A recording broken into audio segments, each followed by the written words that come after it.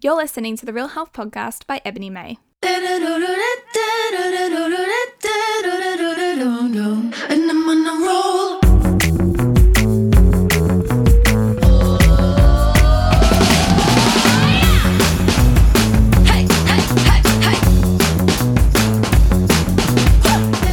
Hello guys, welcome back to the Real Health Podcast. As always, I'm your host, Ebony May, and today we're going to be talking all about eating vegetables and getting enough vegetables into your diet. I sound probably too excited for the topic that we're talking about, but I'm a massive health nerd and I'm ready to talk about vegetables. But before we get into that invigorating chat, we're going to talk about the real recap. I had a really lovely week. I feel like I say this all the time, but I love my clients and I love doing the work with them. I love podcasting. I feel like I'm just living the vida loca. We had a beautiful weekend. Some friends came down. We went down to Lorne. We went swimming both days. And the next day we went to Brimley, which is a beach near where I live. And it was super busy, so we went down a little bit further and there was nobody there. It was just so ideal. We sat in kind of like a massive rock pool and it was just a really nice temperature. I made a platter, so we were having a platter. It was just perfect. But Jordan was very naughty and he got sunburned. I didn't. I wore a hat and sunscreen, but he did not. And I know that's not a laughing matter. Please, we're in summer, please protect your skin. Make sure you wear a hat, make sure you wear sunscreen and reapply your sunscreen. It's very important. After that PSA, let's get into the episode.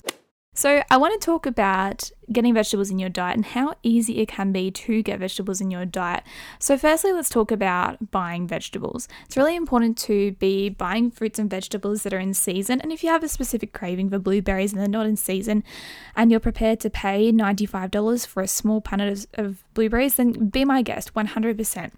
But there are a few reasons why we want to be shopping in season. When we're eating fruit and veg that are in season, it means that they're in our season, which means the fruit and veg have been grown in the same season as you, and they have a shorter transit time. So they're picked at their peak of nutrient density and then quickly distributed and consumed.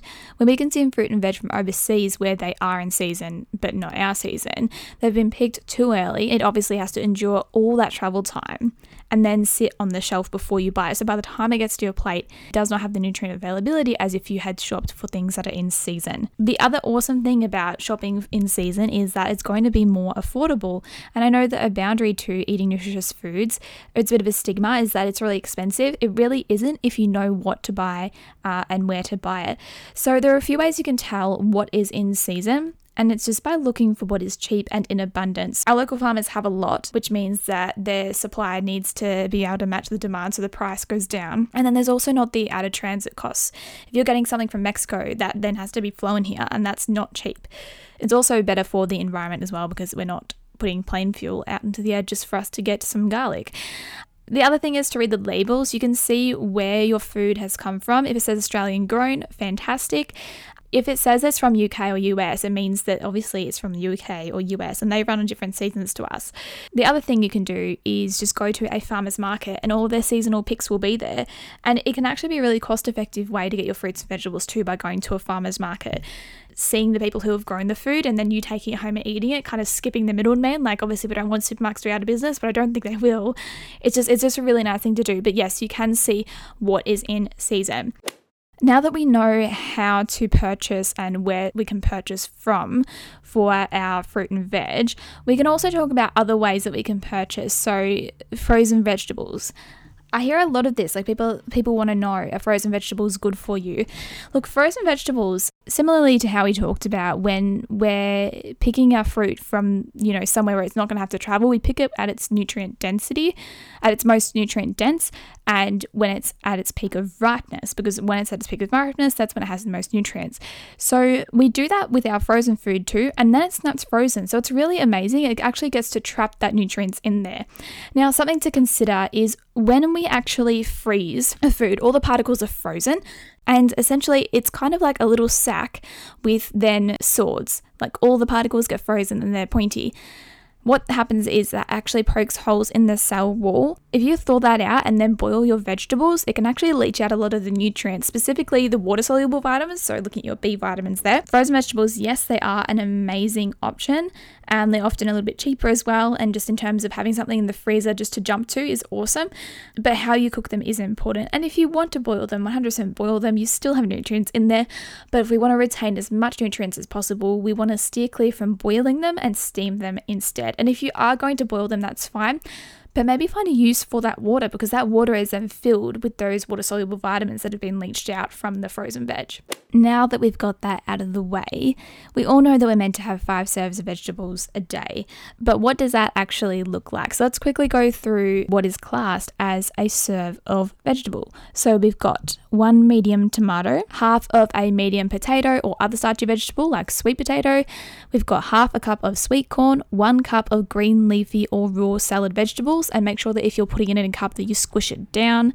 A quick note when we're talking about leafy greens, if we're putting them in a salad, a great thing to do to make sure we can maximize that volume is actually massaging olive oil into it, because that'll decrease the volume but increase the amount that you're actually eating. We've got half a cup of cooked, dried or canned beans, peas or lentils, and half a cup of cooked green or orange vegetables, for example your broccolis, your spinach, your carrots and your pumpkin. That is from the Eat for Health website by the Australian government. So if you do get stuck, just head to their website, which is www.eatforhealth, and you'll be able to learn more about servings there, but just wanted to cover that quickly.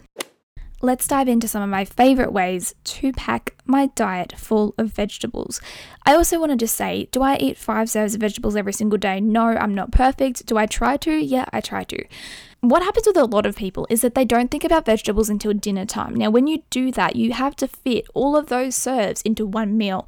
So I like to start by considering the vegetables from the start of the day. So you might have seen in some of my smoothie recipes, I put 1 whole cup of spinach into my smoothies. And as we just talked about, 1 packed cup of green leafy veg is 1 serving. So then I know that at least for my breakfast, I've had 1 serve. So putting frozen greens into your smoothies is an awesome idea. When it comes to our lunch and dinner dishes, one of my favorite things to do is use my Thermomix or another blender to blend up different vegetables. So whether that be zucchini or carrot, maybe cabbage, broccoli, blending them up, they can go in anything. So you might be able to sprinkle them throughout your rice dishes. You could pop them into a pasta sauce. They're really diverse. Other things you can do with pasta is actually doing zoodles. So doing little ribbons of your zucchini or your sweet potato as well and using that as the pasta. You could do veggie nachos, which you can find on my Instagram. The recipe for that, they are to die for. Probably my favorite way to get my vegetables in though is just doing a bunch of roast vegetables at the start of the week. That way they're actually in the fridge. They won't last the whole week, but they're in the fridge. It's a great way to start the week and you actually have something to fall back on. And like I said, it's really easy to plan the rest of your meal. You know, it's really easy to go and get your meat or, the sides. But when we talk about our vegetables, they do get forgotten. So if you know that you've gotten a bunch of roast vegetables in the fridge, it's going to make it a lot easier. The other thing you can do with roasted vegetables, if you peel all your vegetables, chuck them in the oven, and then you can puree them with a little bit of chicken stock and some water, and you've got soup. Soup is an awesome way to increase the nutrient density of your meals, and it's a great way to get a bunch of vegetables in there as well. Lastly, but not least, let's talk about snacking, because you can totally snack on vegetables. And I know it might not sound super appetizing, but we could do an avocado dip or a hummus dip with carrots, celery, cucumber. Awesome way to get them in. I also like snacking on raw capsicum. I think it tastes really, really nice. And this one is a little bit more controversial, but I like snacking on raw mushrooms. I know I used to actually bring them in my lunchbox to school and my friends were not a fan, but it's something that you could consider. Just make sure you peel it first. So at the end of the day, there's a bunch of ways to get your fruit and veg in, and you can have some fun with it. Another thing I like to recommend is that you go to the supermarket, have a look what is in season, and if something looks like you haven't seen it before, then grab it, pick it up, and take it home and cook with it. Find out what it is if you don't know what it is and cook with it. You can make it a really fun experience. And I also say as well, if you've got children, this is a fun way to get them involved in the cooking as well. I cannot wait for you guys to let me know how many vegetables you're eating after these tips and hacks. Thank you so much for listening. As always, until the next episode, I wish you happiness and real health.